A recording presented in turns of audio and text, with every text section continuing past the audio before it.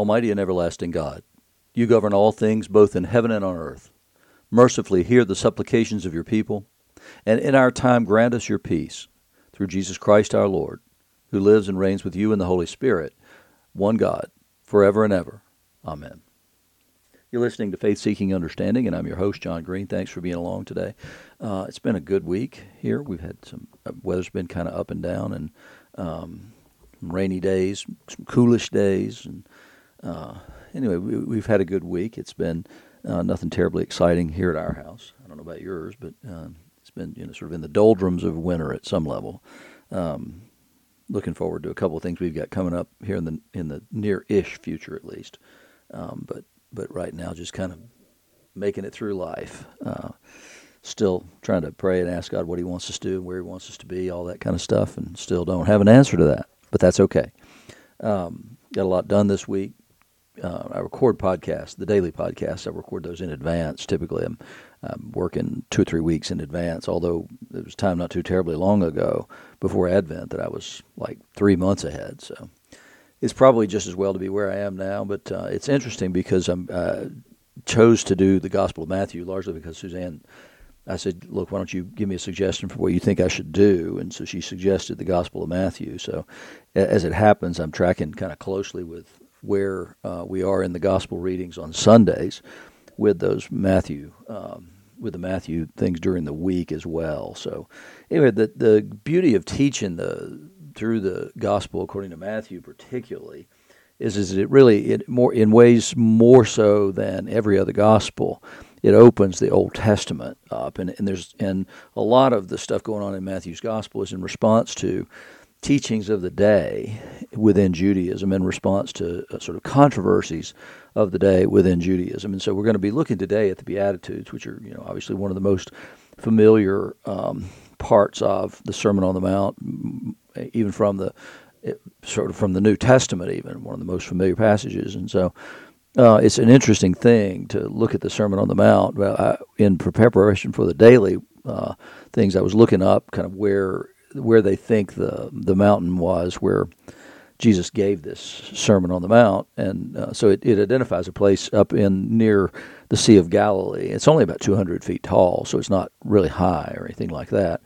So it mentions that, and then goes on to say what's more interesting than that, however, is the fact that scholars don't believe Jesus ever gave this sermon, which I just continually find to be a fascinating thing in the way that scholars approach the Gospel of Matthew.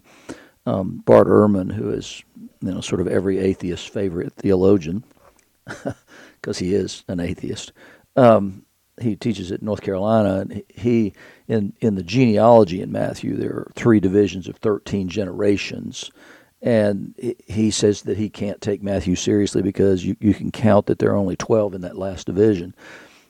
That's intellectual hubris at a level that's just shocking to me. I mean, 2,000 years later, you're the first person to count that, and you don't think there's an explanation for it. You think Matthew was so inept. He was a tax collector, for goodness sake. You think he was so inept that he couldn't figure out that there were only 12 there, and he couldn't just add somebody, or somewhere along the way the church would have said, hey, you know what, you counted badly here, Matthew. We need to add a generation here somewhere, but they didn't do that. So there must be some other reason. There must be something going on that Bart Ehrman doesn't understand. That's the way I approach things like that. So for people to say that he didn't really preach a Sermon on the Mount like this, that he didn't do anything like this, is an interesting idea, and I just don't understand. But I was preparing for a sermon years ago on Matthew's Gospel, and some of the stuff later in the Gospel, towards the end, the last week of his life, where he makes comments about, woe to you, scribes and Pharisees, you hypocrites. The passage began with the 2 words, Jesus said. The commentary I looked at that began with these words, Jesus never said this. It is so bizarre how they just completely discount Matthew's Gospel, at least the portions of it that are not found directly in Mark and Luke, and it's because they believe in this source called Q that those Gospels were written from, and then they say that Matthew just added this other sort of anti-Jewish stuff in there. It's just really fascinating that there is no Q, by the way. It's a presumed document that everything else except for John came from, and so because it conflicts with their theory of Q, then the idea is that Matthew never or Jesus never preached the Sermon on the Mount. So anyway, that's the level of scholarship you're talking about here. So at any rate, we are here at the fourth Sunday after the Epiphany. We are only like 3 weeks from the beginning of Lent, which begins like 3 weeks from Wednesday, with Ash Wednesday on the 22nd. So we're continuing to look at the revelation of Jesus into the world. And so today what we're going to get is basically how we should think about the world, the way that we should see it. If we could take our sort of rose-colored glasses off, in many of our cases, it needs to be rose-colored glasses need to be removed in order to see the world through God's eyes, to see it as it truly is. And then once we've adjusted our glasses, once we've adjusted our eyesight to see things the way they really are, then it's going to provoke certain things within us. And then from there, then we're going to be a little bit in despair and say, well, then how do we then live knowing these things? And we've got like a couple of options in there. There are like 3 or 4 options, but there are 2 primary ones, and we're going to talk about those. But what we get first in the Old Testament lesson is Micah 6, 1-8. Now, Micah is prophesying sort of at the end of the northern kingdom. So it's before the Assyrians go conquer Samaria and that part of the kingdom. He's writing before that and then after that as well. So before the fall of Jerusalem, he's writing in that interim period when there was where there were both first 2 kingdoms, Samaria and Jerusalem, and then the second piece of it was written to people in Judah, so in Jerusalem, and it was after the fall of Samaria, but before the Babylonian exile. So that's the setting, and so other prophets who were around at the same time would include like Hosea and Amos and Isaiah for part of that time as well. And so what you've got is the only surviving part of the nation, which is centered in Jerusalem, the people of Judah and Benjamin, primarily the tribes that are there. And then he's writing to them, and it's a prosperous time for them. And so they're excoriated in all 3 of those prophecies for their cavalier attitude towards Yahweh and the covenant with Yahweh by bringing in worship from other gods and neglecting not the worship, the religious observance of Yahweh at the temple, but neglecting to live as though they were in covenant with Him.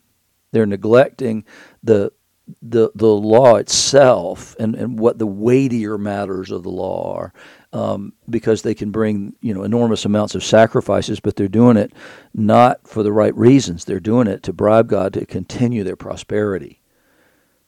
So and we know that that's true during this period of time, for a long period of time, because we know that they're sent into exile, because Jeremiah tells us for 70 years, because of the Sabbaths they have not given the land. And so their prosperity, the good times, roll so much that they don't observe that portion of the law at all. And if you're going to neglect that huge portion of it, then you know that others are going to be neglected as well. So hear what the Lord says. Arise, plead your case before the mountains, and let the hills hear your voice. Hear, you mountains, the indictment of the Lord, and you enduring foundations of the earth. For the Lord has an indictment against His people, and He will contend with Israel. So the prophet comes, and he's saying that God is not pleased, and He has an indictment that He's going to bring against you. He says, "O my people, what have I done to you? How have I wearied you? Answer me. For I brought you up out of the land of Egypt and redeemed you from the house of slavery, and I sent before you Moses, Aaron, and Miriam. O my people, remember what Balak, king of Moab, devised, and what Balaam, son of Beor, answered him, and what happened from Shittim to Gilgal, that you may know the righteous acts of the Lord." So what's God's indictment? He says, how have I wearied you? How have I made your lives difficult? Was it when I brought you out of Egypt, out of slavery? Was it when I gave you Moses, Aaron, and Miriam to lead you? Were these things wearisome? He says, no, remember what Balak, king of Moab, devised and what Balaam, the son of Beor, answered him. And that's from Numbers 22 to 24. And if you don't know the story of Balaam, I encourage you to go read it. Balak sees the people of Israel encamped opposite him, and he's concerned about them because they're so numerous. So he sees these, and he says, you know what, I got to do something. I'm going to call a prophet, Balaam, and I'm going to call, and he's going to come, and I'll get him to prophesy against these people, and then I can go after them. So Balaam responds, but God says, be real careful here. Be real careful. Don't curse these people. And so then on the way there, his donkey stops 2 or 3 times, and he can't figure out what to do, what's going on, so he's mad at the donkey, and then he sees the angel of the Lord in front of him, in the same way that Joshua meets this man who is armed for battle before they enter the land to conquer the land. And he says, no, I'm on the Lord's side, because Joshua wants to know, are you on our side or the other side? And he said, I'm on the Lord's side. I already know what side I'm standing on. You're going to have to make your own decision here. So that's exactly what happens is Balaam is confronted by the angel of the Lord who tells him, be careful, be real careful, don't say anything. I mean, he's gotten plenty of warning that he needs to be careful, and so he is. He only says what God tells him to do, which is he blesses the people of Israel. And because he blesses the people of Israel, they're unconquerable for his king, Balak. And so Balak has to shift his plans, which is fine because the people aren't intending to go into the land of Moab anyway. So after he won't do this, he says, well, what can I do? And Balaam says, oh, well, hey, if you just wanted a strategy, then send our women among them and corrupt their morals. And they do, and they start chasing after other gods. They first chase after the women, and then they chase after the other gods. And so Shittim is a place of, it's the last place that they encamp before they enter the land. But at the same time, it's a place of complete failure by the nation. In the same way as with the golden calf at the beginning of the story, right? So they do that at the beginning, and then you do this in Shittim. At the end, you start chasing after other gods after 40 years in the wilderness. So it's what happens in Shittim, and he says, so remember what Balak, king of Moab, devised, and what Balaam, son of Beor, answered him, and what happened from Shittim to Gilgal, that you may know the righteous acts of the Lord. So there's this great falling away, and a great judgment comes upon the people. It's where Phinehas steps up and slays these rebels who have gone after the Moabites, and he ends up killing an Israelite man and a Moabite woman in the act of sex. He runs them through. And so then they drive that out, and they have to overcome this thing. And it's just, like I said, it's very similar in so many ways to what happens after they get the law out on Sinai, and Moses goes up to receive the rest of it, and then they go after other gods. And here they do it because they're seduced in the same way that Solomon was seduced by his wives. And so there's this great falling away of the people right at the moment prior to the conquest of the land. And then so what happened from Shittim to Gilgal, so they're under judgment at Shittim, and God could have done away with them there after 40 years in the wilderness, and they failed spectacularly in that place. But no, he gives them mercy. And then what happens is they cross the Jordan River from Shittim, and they go to Gilgal. This is the first place they encamp on the opposite side of the Jordan. So Shittim to Gilgal represents the last place they camped in the land and the first place they camped last place they camped in the wilderness and the first place they camped in the land. So God rolled away the reproach there at Gilgal. So that then becomes triumph. But why did they triumph? Not because of their faithfulness, but because God was faithful to his covenant and didn't destroy them in the wilderness when they sinned at Shittim, going after the gods of Moab. So what happened from Shittim to Gilgal is God's faithfulness carried them through at a time when they had been wildly unfaithful to the covenant. So he says, remember, that they got from Shittim to Gilgal was not because I was wearisome to them. It's because I was faithful to them when they were unfaithful to me. So he says, remember all these things that you may know the righteous acts of the Lord. You want to know who I am? I'm the one who brought you out of slavery, and I'm the one who brought you into the land after your own apostasy to the covenant. So then here's the response. With what shall I come before the Lord and bow myself before God on high? Shall I come before him with burnt offerings, with calves a year old? Will the Lord be pleased with thousands of rams, with 10,000 rivers of oil? Shall I give my firstborn for my transgression, the fruit of the body, for the sin of my soul? So they're saying, okay, so I hear you. How do I atone for that? What do I do to make atonement for that sin? Do I bring before him burnt offerings with a calf a year old? How about thousands of rams and 10,000 rivers of oil? Maybe I give up my firstborn in order to do that. So that's the proposal for how to make atonement. Well, we know how to make atonement. Atonement was made at the cross by Jesus 2,000 years ago.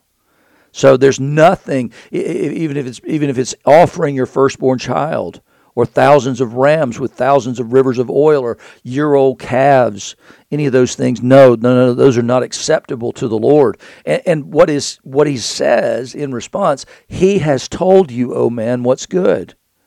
So your proposals about bringing calves, thousands of rams, thousands of rivers of oil, or even your firstborn child, no, he's already told you what's good. You don't have to cast about and try to do what appeases God by way of sacrifice. He says, no, what does the Lord require of you? Do justice, love kindness, walk humbly before your God. 3 pretty simple things, right? Do justice, love kindness, and walk humbly with your God. And one of the things that they were accused of in Micah's prophecy was this exploitation of the poor. The rich got richer and the poor got poorer. Sounds exactly like what you see when you examine global wealth over the last 3 years. That during the pandemic, the rich got wildly richer and the poor got wildly poorer. And there's an exploitation there, and that's what, when he says, do justice, stop exploiting people, love kindness, and walk humbly with your God. To love kindness is a way of reaching out to those in need. Jesus is full of kindness. He's full of kindness for lepers, for tax collectors, for the sick, the poor, all those people. Jesus is full of kindness for those people, and he is committed to doing justice. And he speaks sometimes to the leadership as though he were an Old Testament prophet, calling them to repentance just as John called them to repentance. The baptism for the repentance of sins is a substitute in so many ways for the sacrificial system. It's a broken and contrite spirit that says, I confess my sins to Almighty God. There's no sacrifice I can make for my sins. That I'm just relying on the kindness and the faithfulness of God and the mercy of God. And then I walk humbly before him. Which is an interesting idea, to walk humbly before God, but that's the way shepherds led sheep, actually. The sheep went first, the shepherd followed behind. And so it's this beautiful picture of what does it look like to respond to God's, not accusations, because there's more to it than accusation, the conviction of sin brought by the Holy Spirit in our lives. What is the response to that? It's to confess, certainly, to agree with God. That's what confessio means. I'm agreeing with you about the nature of my sins. And I'm going to agree not just in words, but I'm going to agree with you in action, and that's called repentance. That says that the words that I speak concerning these sins and the heinous nature of those sins is going to be matched by my actions in turning away from those and not continuing there. So that's the call, is to recognize the grace and the mercy and the kindness and the faithfulness of God to you in the past, even when you weren't faithful to him. And then now to hear his word of correction and to take it to heart and to say, what do you want, Lord? And I know what he wants. He wants me to do justice, love kindness, and walk humbly before him. And that's basically the message of the Beatitudes in so many ways. As I said, Jesus is initially going to tell us what is a proper reaction and understanding of the world around us. So he's seeing the crowds, because what he'd been preaching in the synagogues up in the Galilee, particularly around Capernaum, because he had relocated there from Nazareth. And then he began to preach, but then he also began to heal. And so when he began to heal, people began to flock to him. They weren't coming to hear him teach. People that he taught were people in the synagogues, and then he began to heal, and then people were drawn to the healing work that he was doing, which won him the right to be heard, in the words of Bill Bright, who was the founder of Campus Crusade for Christ. You have to win the right to be heard, and Jesus won the right to be heard by the works that he did. And then they wanted to know, where did he get that power? So seeing the crowds who were following him, he went up to the mountain, and when he sat down, his disciples came to him. And at that time, Matthew hasn't told us that he's called all his disciples. The only ones we know about are the 4 fishermen. And then he opened his mouth and taught them, saying, these first 3 are when the blinders are taken off, when you recognize that your experience of the world is not the common experience of the world, especially for those of us in the West who live in great prosperity. It's easy to overlook suffering, right? So, although we were horribly reminded of that just, 48 hours ago with this murder, essentially, of a young man in Memphis by 5 policemen. And it's a horrible, horrible thing. And so we can open our eyes to that. And then how do we deal with that? How do we deal with it when our eyes get open? I mean, when I went to Rwanda the first time, I saw the magnitude of the suffering. I read about it.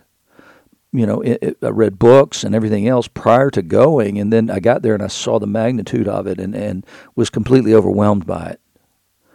And realized something about man's inhumanity to man that I should absolutely have known, because I should have known all about what happened in the gulags in the Soviet Union. I did know what happened in Germany in World War II, and Ukraine in World War II, and Poland in World War II, and then also know what Mao did to his people in China, and then what was done in Cambodia in the killing fields of Pol Pot, and what was done here with the Trail of Tears, and the inhumanity of slavery, and then the correction in the Civil War, which killed many, many men. And you can see the judgment of God on those things, but eyes need to be opened to see the plight of most people in the world is nothing like what our lives are today here in the West, in the United States. And once our eyes are opened and we see this, we see, that I'm the problem. And then I'm going to have to walk humbly before God and tread lightly on this planet, and be careful in all that I do, that I not bring unnecessary suffering into the world through my sin. And so once we see it and our eyes are open to the misery and the suffering and the pain and the death and everything else that's around us, Jesus says, "Blessed are the poor in spirit. Blessed are those who don't have any hope, for theirs is the kingdom of heaven." They've begun to see the world for what it is, and they no longer long for the world. They don't know what to long for. But they don't become nihilists. They don't determine that nothing matters and nothing is important. No, their inheritance is the kingdom of heaven, because what they've done is they've seen the world for what it is. They don't want to inherit the world. They want something better. Blessed are those who mourn, those who are in pain and suffering over the suffering that they see in the world, whether it's real and personal to them, or whether it's observed in the people around them, or in the suffering all around the globe. He says, "Blessed are those who mourn, for they'll be comforted." Ultimately, they'll see reversal of all of this. Blessed are the meek, those who walk humbly before their God, for they shall inherit the earth. So it's not a meekness that means that you're a doormat. No, the meek can just be those who are crying in the wilderness for change, but calling for a certain kind of change. And it's those who walk humbly before their God. So this doing justice, loving kindness, and walking humbly before God can be summed up in these things: the poor in spirit, the ones who mourn, and those who are meek. I mean, it says in Exodus 12 that Moses was the most humble man on earth, but that humble word is actually could be translated meek just as easily. Well, Moses wasn't meek when he stood before the people. He wasn't meek when he stood before Pharaoh. That's a strength. That's not a place for him to be humble. The place for him to be humble is when he comes before the living God, and then when he goes back from God to the people, and he has to put that veil over his face. And so he knows what true humility is. It's the recognition that before holy God I come, and he deigns to speak to me and to call me into a position of leadership. And so that doing justice, loving kindness, and walking humbly before God can be this poor in spirit, mourning, and meek, because we understand the true nature of the world, and the world doesn't revolve around us. And then he goes on to say in these next ones, how are we to live in light of that? Once we've got the right attitude towards the world, and our sights are set on heaven and not the world, then who should we then be? And that's blessed are those who hunger and thirst for righteousness. So you've rejected the system of the world, and you're hungering and thirsting not for that, but for righteousness. He said they'll be satisfied. They'll get all they want. If that's what you hunger for, you'll have everything you want and more. Blessed are the merciful, for they'll receive mercy. And Jesus says that time and again, right? That he says to love your enemies. He's going to say this in the another part of the sermon here on the Mount. He's going to say that loving your enemies, you're enjoined to do that, so that you may be children of your Father in heaven. In other words, that's characteristic of God, is mercy. And I did a whole 13-something part series on that leading up to Advent. If you want to go back and listen to it, I don't remember exactly when it starts, but you can go back and listen to those. They're all there. Blessed are the merciful, for they shall see mercy, because they're like their Father who's in heaven. He teaches the same thing in the Lord's Prayer. Forgive us our trespasses as we forgive those who trespass against us. And so we get forgiveness to the extent we're forgiving others. We get mercy to the extent we're giving mercy to others. Blessed are the pure in heart, for they shall see God. They're not adulterated in their love for God. They're not mixed with love of the world and love of God. No, they keep him first. And they'll see him, because it's what they want more than anything in the world. Blessed are the peacemakers, for they shall be called sons of God, which means that God himself is a peacemaker. And that's exactly the work Jesus has come to earth to do, is to make peace between mankind, created in the image of God, and God himself, to destroy the dividing wall and the enmity that existed between us and the Creator because of our sins. So Jesus is the ultimate peacemaker, but he shows us the price that we have to have for peace is that we have to lay down our lives, lay down our claim, not assert ourselves, but be willing to lay ourselves down in order to make peace. And it's an important thing for us to do. If you want to be called a son of God, then you need to be a peacemaker. If you want to be a son of God, he says later on, then you've got to love your enemies, because God loved his enemies. And that's exactly what Paul tells us in other places when he talks about that we were all enemies of the cross. But now we've been given the Holy Spirit and we're no longer enemies of the cross. And if there was a more powerful and potent enemy of the cross than Paul, I don't know who it would have been. That was his whole mission, was to stamp out those who insisted that Jesus Christ was sacrificed for sins and raised from the dead on the third day, now ascended to the Father, sits there in glory, interceding for us, and will come again in glory to judge the living and the dead. For that, Paul said, no, there'll be no peace for them. And then, so Jesus goes on, blessed are those who are persecuted for righteousness' sake. You know, it's not just being persecuted for being a Christian, for that. No, for righteousness' sake, because of who you are and because your righteousness shines forth, and that makes people hate you. For theirs, he says, the ones who are persecuted for righteousness' sake is the kingdom of heaven. And that's exactly what happened to the prophets, and Jesus is going to say that. For so they persecuted the prophets who came before you. And that's exactly what Jesus is saying, is that if you're standing up for the cause of righteousness, and you're being persecuted for that, then yours is the kingdom of heaven. Now that's a tough place to be. That calls for you to walk humbly before your God rather than fight people. Blessed are you when others revile you and persecute you and utter all kinds of evil against you falsely on my account. Rejoice and be glad, for your reward is great in heaven, for so they persecuted the prophets who were before you. So you're standing in the line of the prophets, and then Jesus is going to go and be crucified, and we're going to see how much hatred there is towards true righteousness and a rejection of that righteousness. So in the epistle today, Paul is saying, for the word of the cross is folly to those who are perishing, but to those of us being saved, it's the power of God. And it is utter folly to say that man on the cross is the one who is, as the thief said, coming into a kingdom today. And that must have seemed like the most idiotic thing in the world when that man on that cross said that to Jesus, is remember me when you come into your kingdom.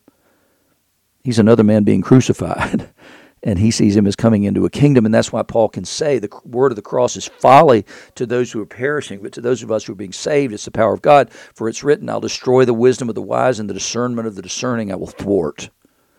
In other words, worldly wisdom and worldly discernment fail ultimately at the point of the cross. You have to have spiritual eyes. You have to have eyes opened by the Holy Spirit to be able to see the truth about what goes on there, and then you can call it properly Good Friday, because it was the most important day in the world for humanity, is that Jesus bore our sins, made it possible for us to be reconciled to a holy God who is our Father and our Creator. And then 3 days later with the resurrection, that certified that his sacrifice was acceptable to God the Father, and it's a sacrifice not on his behalf. He didn't need to make sacrifice on his own behalf. It's a sacrifice on our behalf.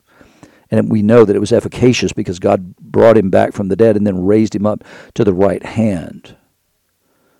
And so we know that God has accepted that sacrifice, so why would we try and make any other sacrifice on our own behalf? Because he did it for us.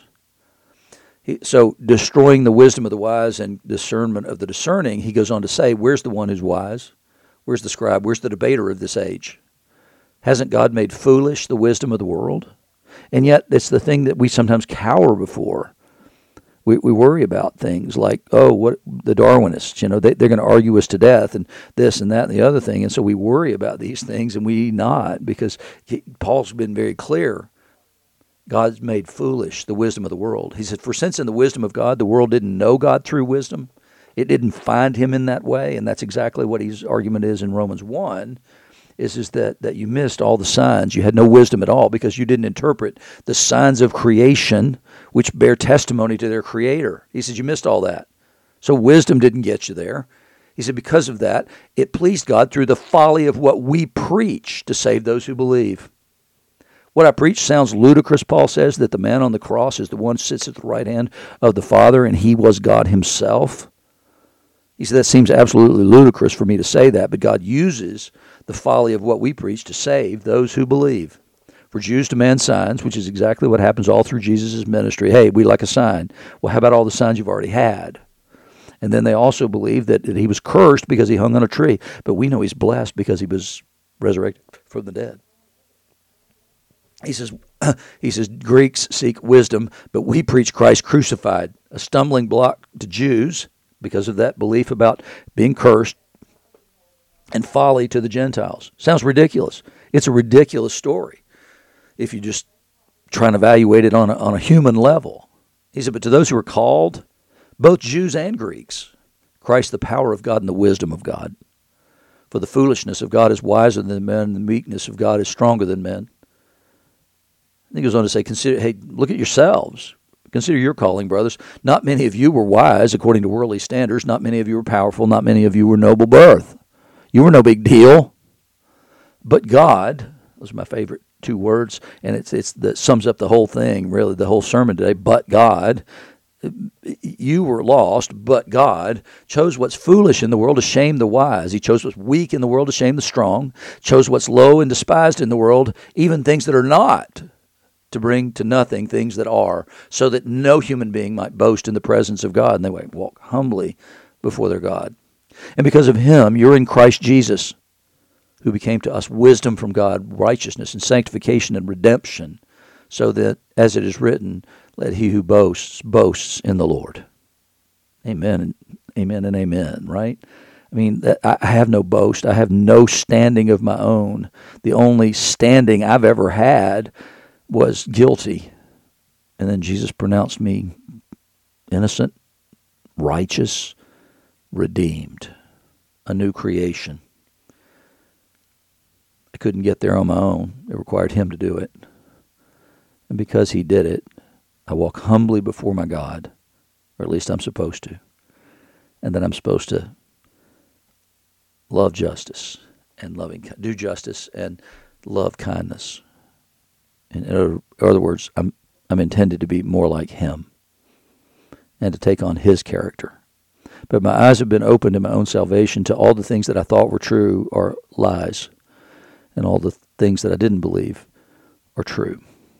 And now I can see the world rightly, and I can live in the world rightly and walk humbly before my God. In the name of the Father, and the Son, and the Holy Spirit. Amen.